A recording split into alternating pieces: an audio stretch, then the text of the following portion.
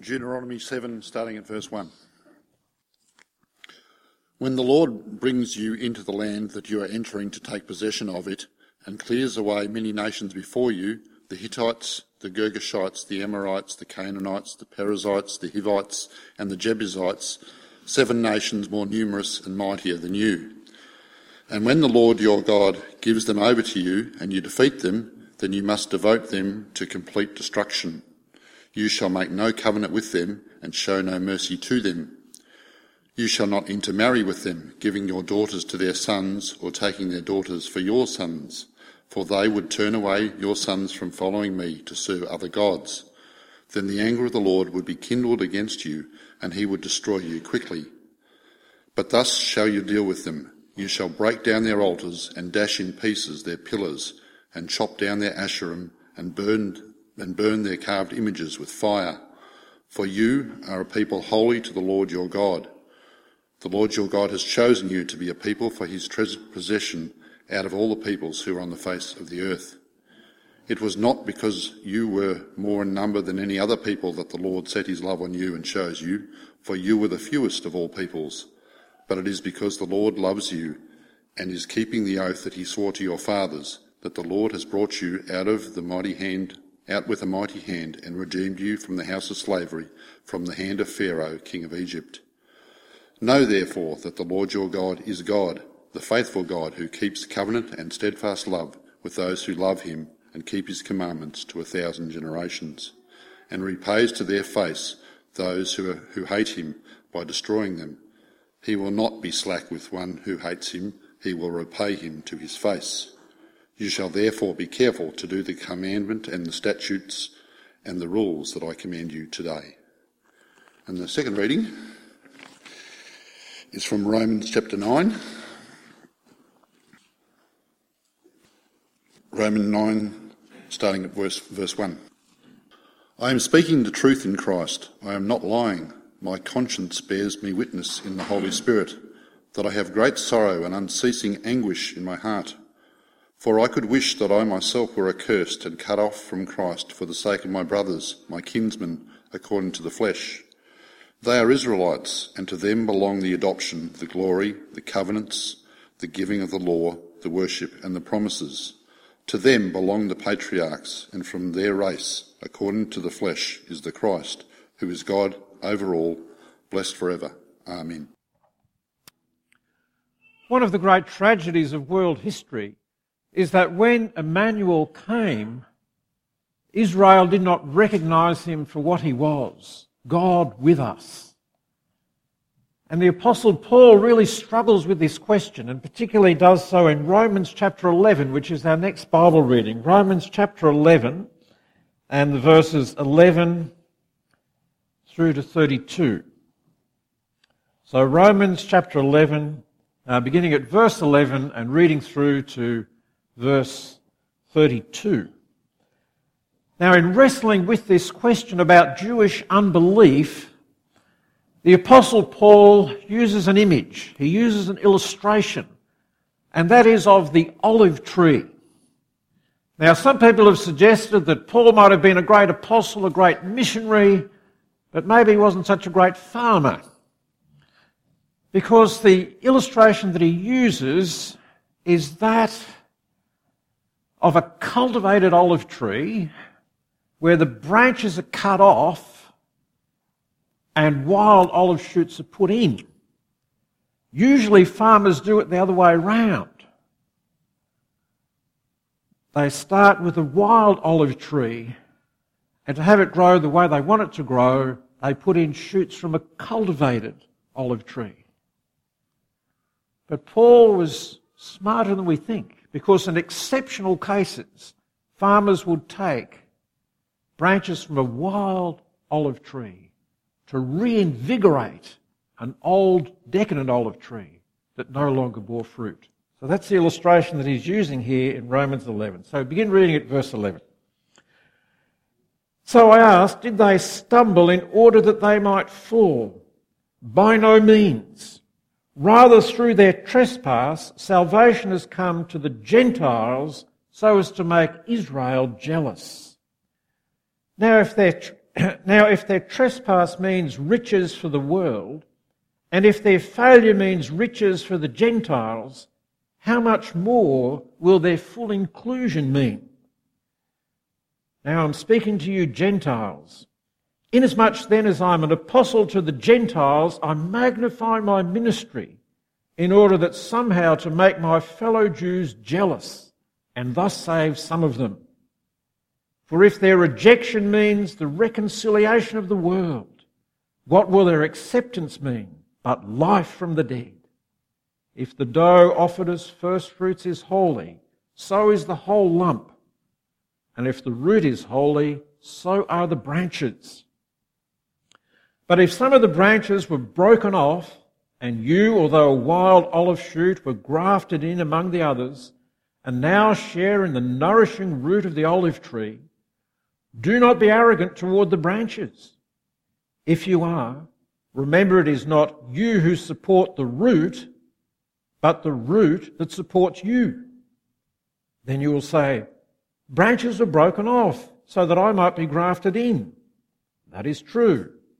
They were broken off because of their unbelief. But you stand fast through faith. So do not become proud, but stand in awe. For if God did not spare the natural branches, neither will he spare you. Note then the kindness and the severity of God. Severity toward those who have fallen, but God's kindness to you, provided you continue in his kindness. Otherwise you too will be cut off. And even they, if they do not continue in their unbelief, will be grafted in, for God has the power to graft them in again. For if you were cut from what is by nature a wild olive tree, and grafted contrary to nature into a cultivated olive tree, how much more will these, the natural branches, be grafted back into their own olive tree? Lest you be wise in your own conceits, I want you to understand this mystery, brothers.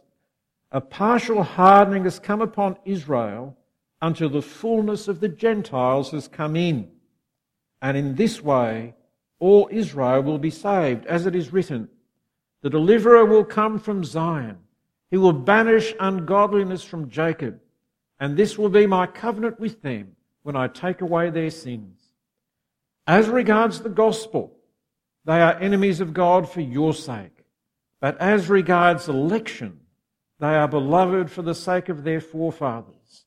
For the gifts and the calling of God are irrevocable. Just as you were at one time disobedient to God, but now have received mercy because of their disobedience, so they too have now been disobedient, in order that by the mercy shown to you, they may also now receive mercy. For God has consigned all to disobedience, that he may have mercy on all. And our text is from verses 28 and 29 in the last paragraph. As regards the gospel, they are enemies of God for your sake. But as regards election, they are beloved for the sake of their forefathers. For the gifts and the calling of God are irrevocable.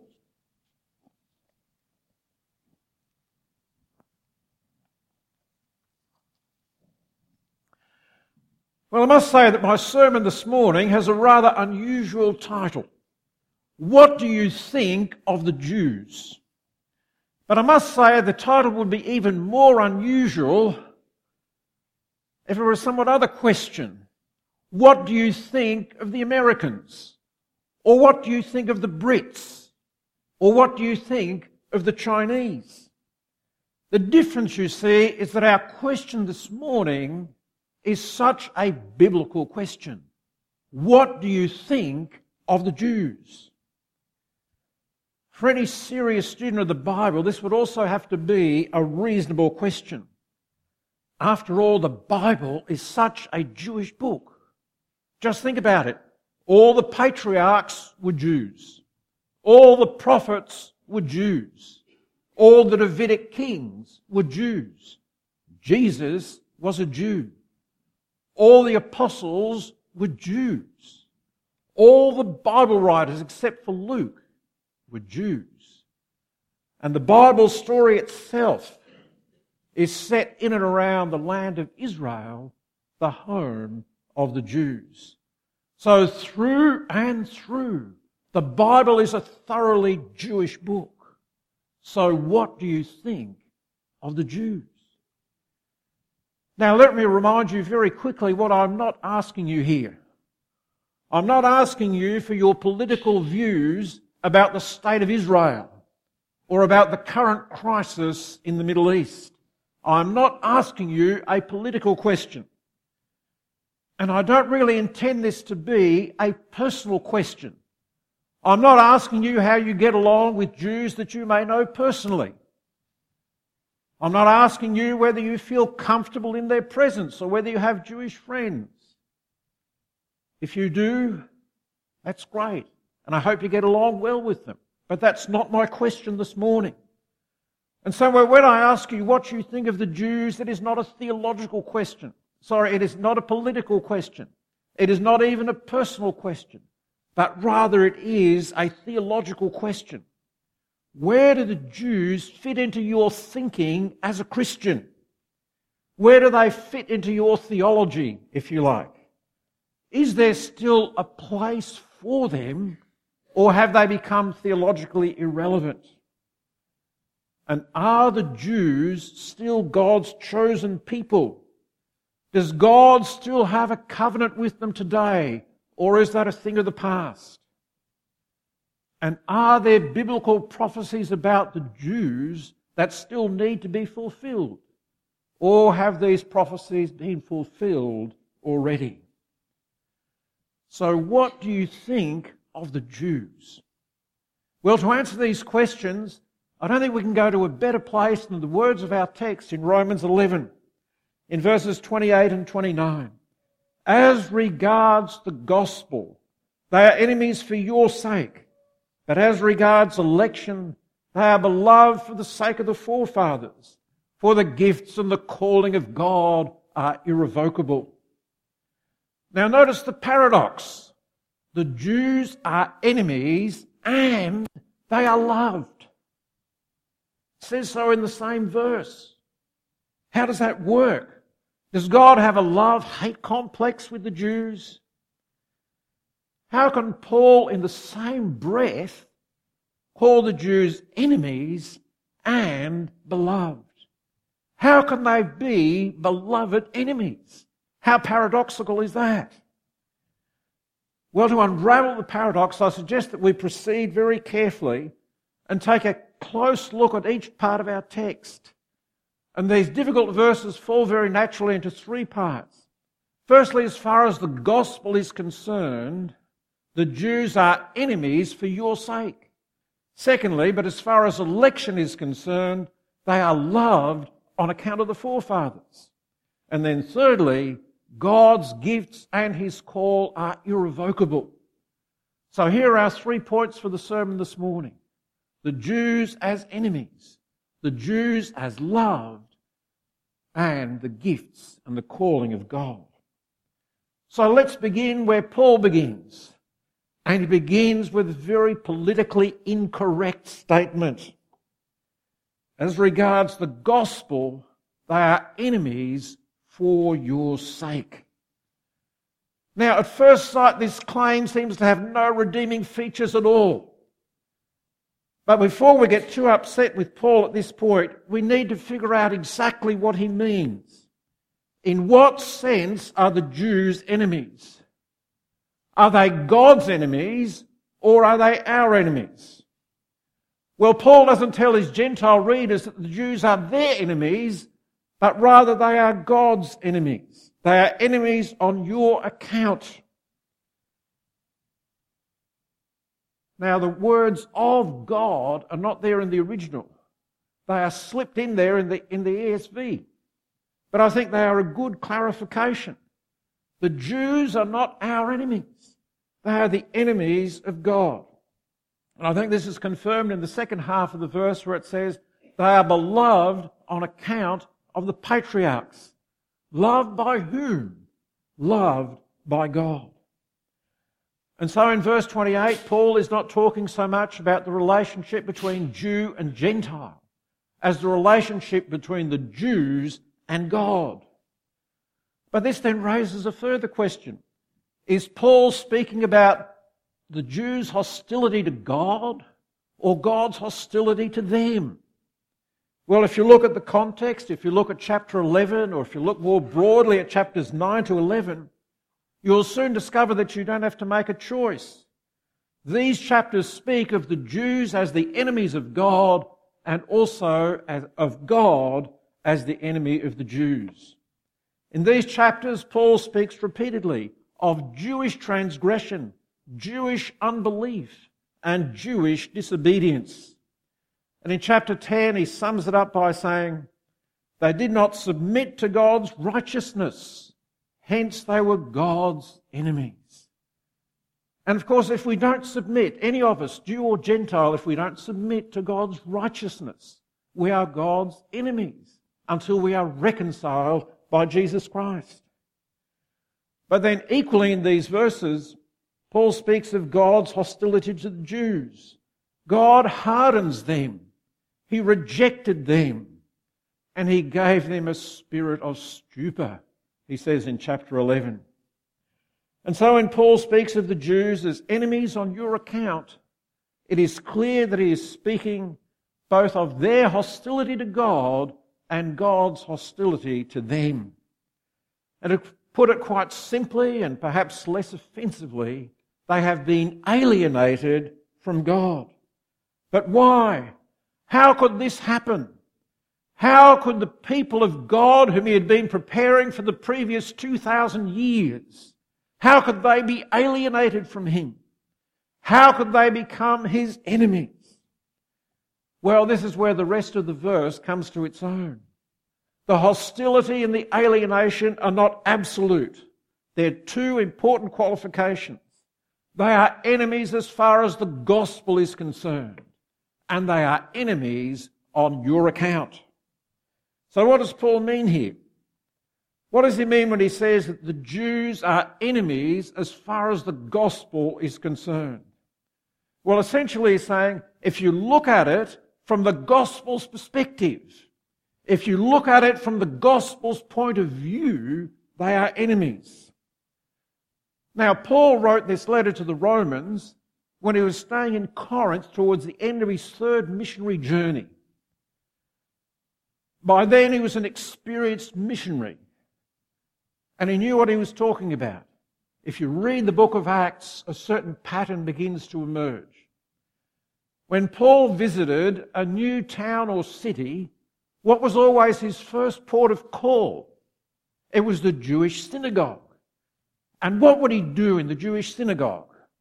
Well, he would declare to all those who were present that in Jesus, God had fulfilled Old Testament prophecies. That through the resurrection, through the death and the resurrection of Christ, Old Testament prophecies had been fulfilled, and that therefore Jesus is the promised Messiah. But that message seldom met with a positive response. Sometimes Paul was thrown out of the synagogue. Other times he was run out of town. On one occasion he was even stoned and left for dead. So when Paul claimed that they were enemies on account of the gospel, then he was speaking from bitter experience. Yes, some of the Jews had believed, but most of them had rejected the gospel. And that rejection was in fact an indication of their alienation from God. Their actions had shown that they were hostile to God. But they were also enemies on your account, for your sake, for the sake of the Gentiles. And that's the other pattern that we see emerging in the book of Acts. When the Jews had rejected the gospel, Paul had no choice but to go to the Gentiles. What was the Jews' loss became the Gentiles' gain. Or as Paul puts it in Romans 11, some of the natural branches were broken off so that wild olive branches could be grafted in. As mysterious as it may sound, The alienation of the Jews led to the incorporation of the Gentiles. You see, their hostility was not pointless. It was on your account. It was for your sake. It was for our sake as Gentile believers. It was because they were cut off that we could be grafted in. And so it pays to read Paul very carefully at this point. The Jews are not enemies in some absolute sense, and they are certainly not Paul's personal enemies. Remember what he said back in chapter 9, as Andrew read earlier.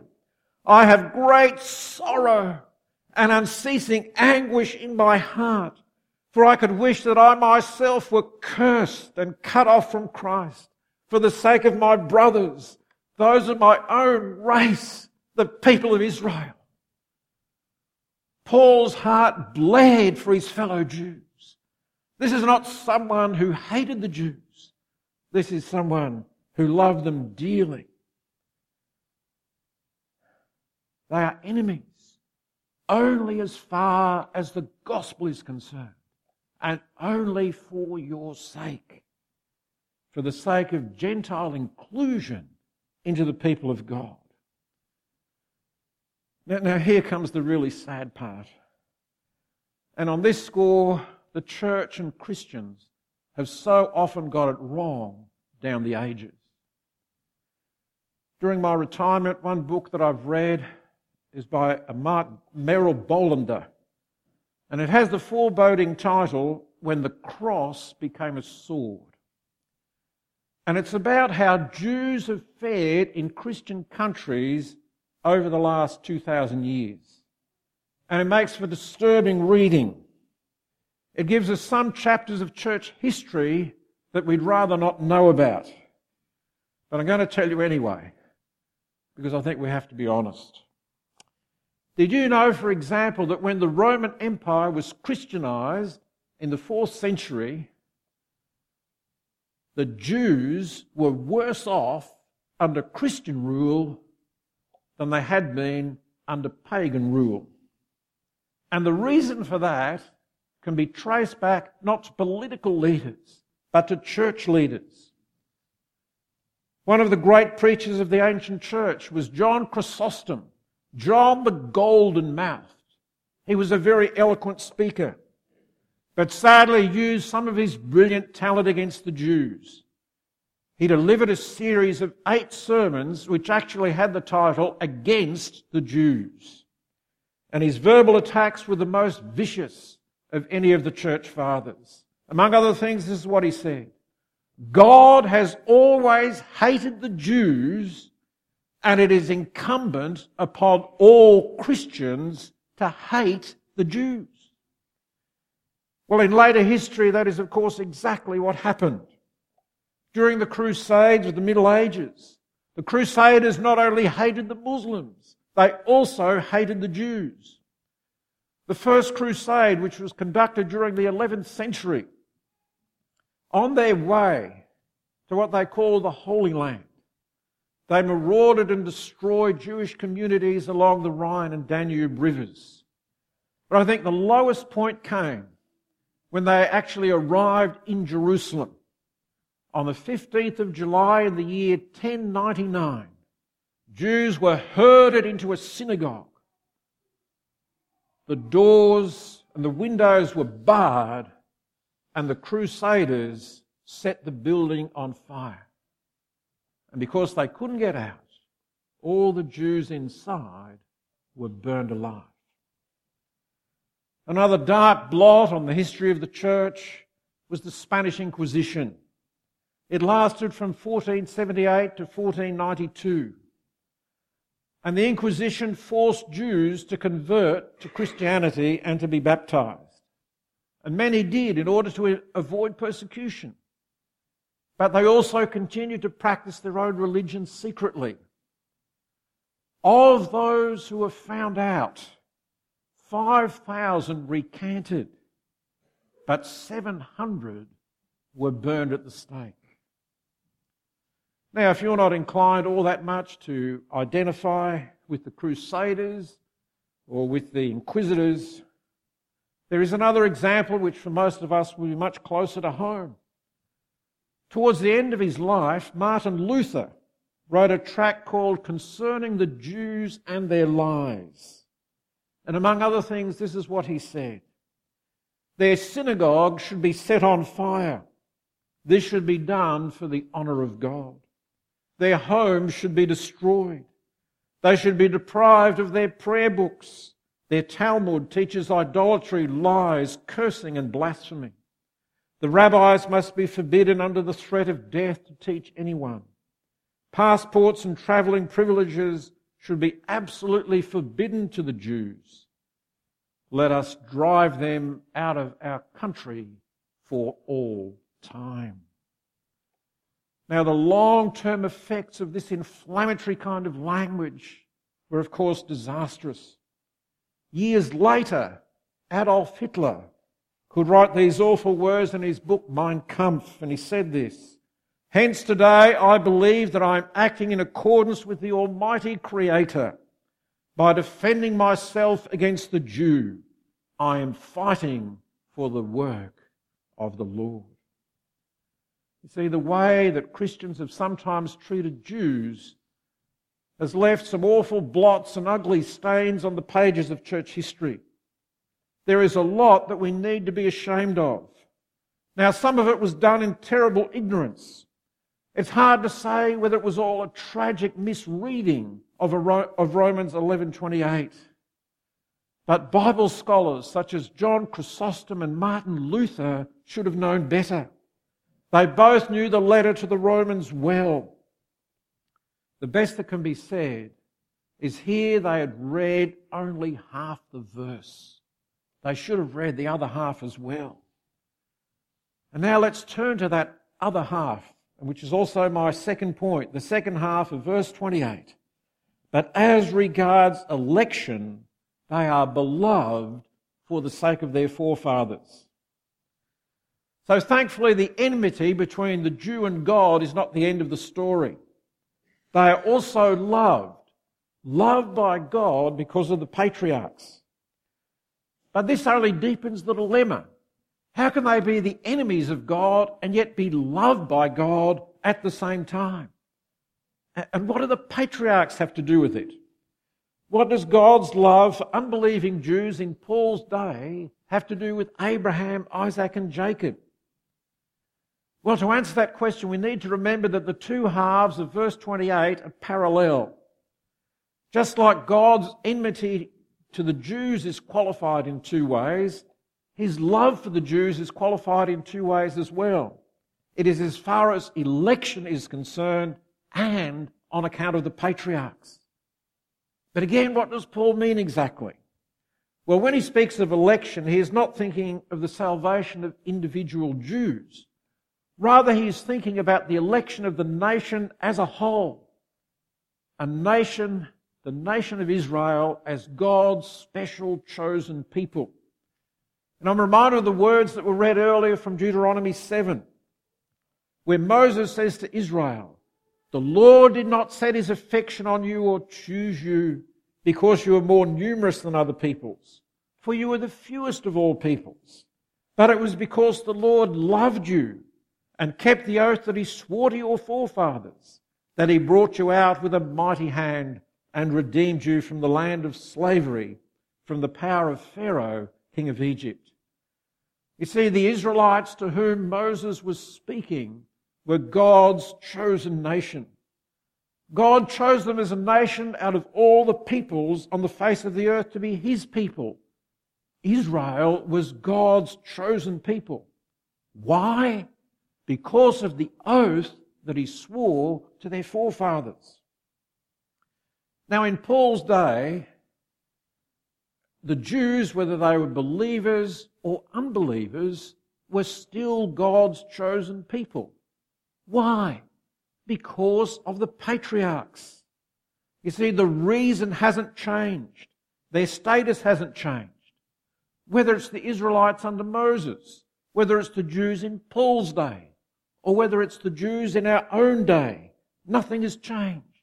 They are still the chosen people. They are still the special people of God. And they have that status because of the patriarchs, because they are the descendants of Abraham, Isaac, and Jacob. And why is that important? Well, think no further than God's promise to Abraham in Genesis 12. God makes this grand promise. I will make you into a great nation, and I will bless you, and I will make your name great, and you will be a blessing. I will bless those who bless you, and I will curse those who curse you, and all peoples on earth will be blessed through you. And that promise to Israel still stands. It has been expanded, but not rescinded. They are still God's chosen people. They are still loved because of the patriarchs. Now, here's a thought, just an aside. Of all the Nobel Peace Prize winners over the years, 20% have been Jews, even though they only make up 0.2% of the world's population. They are an amazing people. But again, to flesh out what Paul means by God's love for the Jews in verse 28, we need to look at the wider context. In chapter 11, Paul makes some amazing statements about the future of the Jews. He predicts a great spiritual revival that is yet to happen among the Jewish people. Now, there are three main verses that stand out. I'll first like to read them to you without comment, and they're all from Romans 11. First, verse 12. But if their transgression means riches for the world, and their loss means riches for the Gentiles, how much greater riches will their fullness bring? And verse 15. For if their rejection is the reconciliation of the world, what will their acceptance be but life from the dead? And verse 26a, and so all Israel will be saved. Ultimately, God's love for Israel will be shown most fully in a spiritual revival, which Paul refers to as their fullness, their acceptance, and their inclusion. It is then that all Israel will be saved. Now, this doesn't mean that every last Jew will be saved, but it refers to the nation as a whole, though not necessarily to every individual member. But even so, this is a great prospect for every Christian believer to look forward to. There will come a time when the majority of ethnic Jews will be saved. It is a bold prophecy, and we should look forward to it. We should pray for it with eager anticipation. God's love for the patriarchs will one day come to a glorious climax when all Israel will be saved. Now, if the Jews are beloved because of the patriarchs, then surely as Christians we should love them too. To reverse what Chrysostom said, let me insist that it is incumbent on all Christians to love the Jews. Now, this doesn't mean that we support every act of the State of Israel. Again, this is not a political question. But it does mean that if God loves the Jews, then so should we. But what will that look like? Well, let me offer a few suggestions. First of all, I think we need to realise the debt of gratitude that we owe the Jews. And let's tell them. I remember hearing of a guy from Geelong here, and he was witnessing on a university campus in America. And one day it so happened that he was talking to a student who was a Jew. And as that became obvious, the Christian guy said, I want to thank you for being a Jew. The Jewish guy was blown away. Never before had anyone thanked him for being a Jew. And then secondly, as Christians, we should repent of past sins. Now, realise that presents a moral dilemma. Can we ever genuinely repent for the sins of others? How could I possibly repent for the sins of the Crusaders or of the Inquisitors or even of Martin Luther for that matter? Now, that may be so. But public apologies from representative leaders can have a powerful impact. Think of Kevin Rudd saying sorry to the Aborigines. Now, I must say, to his credit, that 20 years ago, Pope John Paul II apologised publicly to the Jews. About the same time, some Lutheran churches also apologised to the Jews for some of the things that Martin Luther wrote. But more could be done. A few years ago, I wrote to Pope Francis asking that he follow in the footsteps of his predecessor and deepen their apology to the Jews. I've yet to hear back. And then we must pray for the Jews. And historically, this has been a real strong point in the Reformed tradition. Back in the middle of the 17th century, the Westminster Assembly, in its Directory of Public Worship, gave this instruction to the churches: pray for the propagation of the gospel and the kingdom of Christ to all nations, for the conversion of the Jews and the fullness of the Gentiles. I say, historically, we've been good at doing that.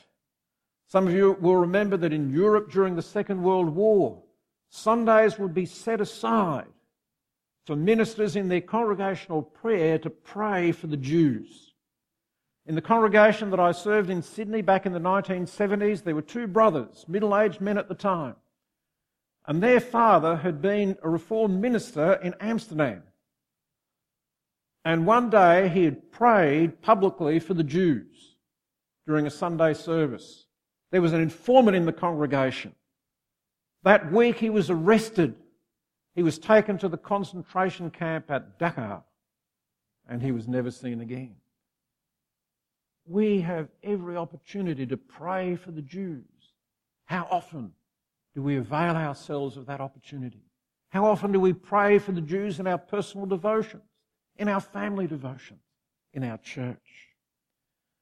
And then we must also continue to proclaim the gospel to the Jews. In fact, in Romans 1, Paul declares that the gospel is for all those who believe, first for the Jew and also for the Gentile. And that priority still holds today. But proclaiming the gospel to the Jews is hard work. A few years ago, I was speaking to a man who dedicated his entire Christian ministry to Jewish evangelism. I said, how many Jews were converted because of your ministry? Well, he answered in rather general terms at first, but when I pushed him, he said, 7. All those years of ministry and just 7 converts. And for other people who have worked in this field, the fruits have been even less noticeable. And yet, God's ancient people still deserve to hear the gospel. They can have their sins forgiven through Jesus Christ, just like everyone else. And why is this so? Why are they loved? Well, this brings us to verse 29, my third point. For God, gifts and His calling are irrevocable. Now, this is one amazing statement. God never goes back on His word. Even though the Jews in Paul's day, by and large, rejected the gospel and rejected the Messiah, and even though most Jews in our own day do the same, God is not going back on His promises because His gifts and His calling are irrevocable. Now, whether you drive a Ford or a Holden or a Toyota, it can be recalled. But God's promises can never be recalled. They are irrevocable. And so when Paul speaks of God's gifts and His call, what does he have in mind? Well, I think it gives us a fair idea in chapter 9 and verses 4 and 5, where Paul has this to say about his fellow Jews. Theirs is the adoption as sons. Theirs the divine glory, the covenants, the receiving of the law, the temple worship, and the promises. Theirs are the patriarchs, and from them is traced the human ancestry of the Christ. Now that's some heritage. That's some catalogue of God's gifts. That's quite a calling. The Jews have been and still are a very privileged people. Now, we don't have time to discuss all of these privileges, but let me zoom in on just one. Paul says, theirs are the covenants. Now, let's focus on that for a moment. As Christians, we so easily tend to say that the old covenant was with Israel and the new covenant is with the church. And then we speak of the Jews as being God's old covenant people. But is this accurate? Let's think of the biblical covenants. The Abrahamic covenant was with Jews. The Mosaic covenant was with Jews. The Davidic covenant was with Jews. These old covenants were all with Jews. But what about the new covenant? How does it go? What is the heart of it? Well, you remember those famous words from Jeremiah 31. I will put my law in their minds, and on their hearts I will write it. I will be their God, and they will be my people. For I will forgive their wickedness, and their sins will I remember no more. Now, with whom does God make that covenant? Is it with Christians? Is it with Gentiles? No. Listen to how it is introduced. The time is coming, declares the Lord, when I will make a new covenant with the house of Israel and with the house of Judah. And when this verse is quoted in Romans 8, in Hebrews 8, it makes exactly the same point. The new covenant was originally made with the house of Israel and with the house of Judah. The new covenant was also a Jewish covenant. Now think of the time when Jesus instituted the new covenant. It was when he was having his last supper with the disciples. He took the wine, he gave thanks and said, "This is the new covenant in my blood." And all the people he said it to were Jews. There was not a Gentile in sight. Like the others, the new covenant is a Jewish covenant. As Gentile Christians, we have been included in that covenant. But we are Johnny-come-lately. It was originally a covenant with the Jews. And so it's not correct to refer to the Jews as God's old covenant people, except in some historical sense. Like the Jews of today, they are God's new covenant people.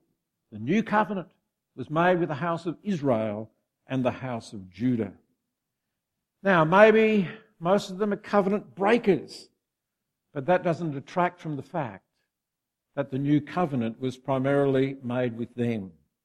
For God's gifts and God's call are irrevocable. Now, while I'm trying to tackle some misconceptions, let me try and deal with another one. Have you ever heard the church referred to as the new Israel, or the true Israel, or spiritual Israel? Now, these terms fall from our lips so glibly sometimes. But that kind of language is simply not there in the New Testament. A few years ago, I had an opportunity to do a study of the words Israel and Israelite in the New Testament. There were 77 occurrences in all. And I must say that I was surprised by the results of my research. These terms were always used in an ethnic sense.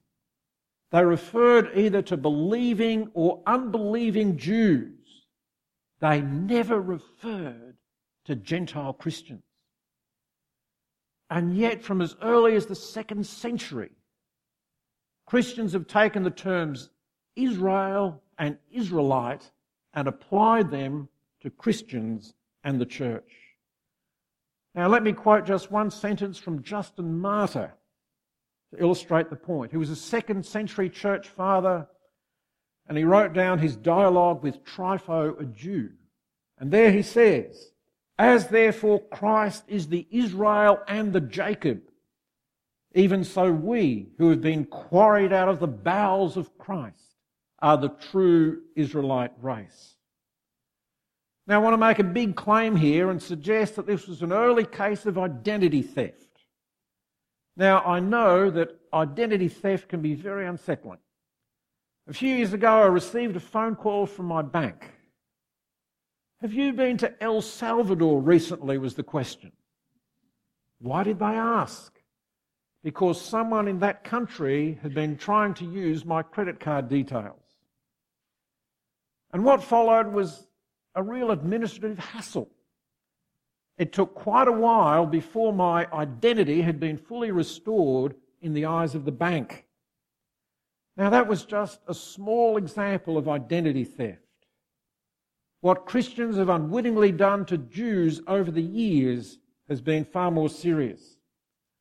So if the church cannot be described as the new Israel or the true Israel or a spiritual Israel, then what is the relationship between the church and ethnic Israel? If Christians don't replace Israel, then what do? If replacement theology is not the answer, then what is? Well, again, Paul answers the question in Romans 11. In verses 17 to 24, as we have seen, he presents the illustration of the olive tree. It is just one olive tree, not two. Now, we might be tempted to think of Israel and the church as two separate olive trees. That God uprooted the old olive tree of Israel to make way for the church.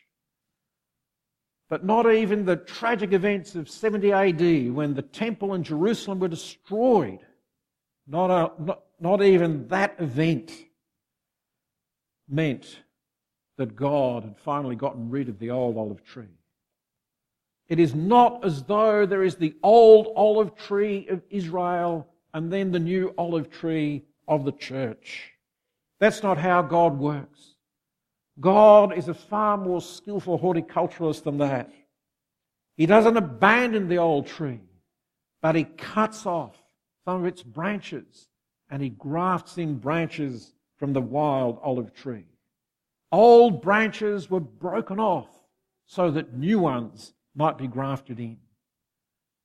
And that picture that Paul uses certainly puts us in our place as Gentile Christians. We do not support the root supports us. Natural branches were broken off to make way for us, but God is able to graft them in again. And there is every indication that the time is coming when God is going to do that in a big way, and may it be soon. Well, in closing, let me return to some of the questions that I asked at the beginning of this sermon. Are the Jewish people today theologically and spiritually irrelevant? No, and 1,000 times no. Are the Jews still God's chosen people with whom He is in covenant? Yes, and 1,000 times yes. And are there biblical prophecies about the Jews that still need to be fulfilled? Absolutely. And the sooner the better, because Jesus will not return until it happens. So don't forget the Jews. They are still part of God's redemptive plan for this world. Be thankful for them. Pray for them. Support the work of Jewish missions. And whenever you have an opportunity, share the gospel with them. Now, I know this has been a long sermon, but I want to just say one more thing, and it's very personal. One of the dearest, loveliest, and most intelligent people I know happens to be Jewish. She also happens to be my daughter-in-law.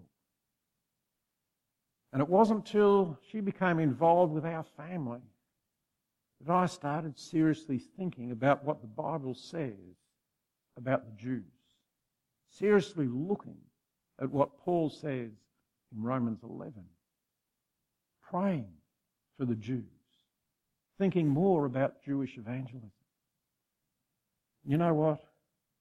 You don't have to wait for a Jew to join your family to be concerned about the Jews, to have a heart for the Jewish people, to pray for them, to ask for opportunities to witness to them, and to support those who work among them. You know, the gospel is for all people, first for the Jew, and then for the Gentile. Let us pray.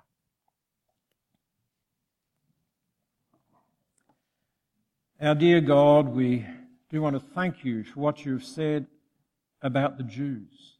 Lord, we thank you for them. We thank you for the wonderful promises that were made to them. And Lord, we pray that these promises will soon be gloriously fulfilled. O Lord, we pray that we ourselves might play our role and bring that about. Lord, help us to be faithful. Help us to reflect your love for the Jewish people. And Lord, we pray that very soon you will bring about a great revival among them. In Jesus' name, amen.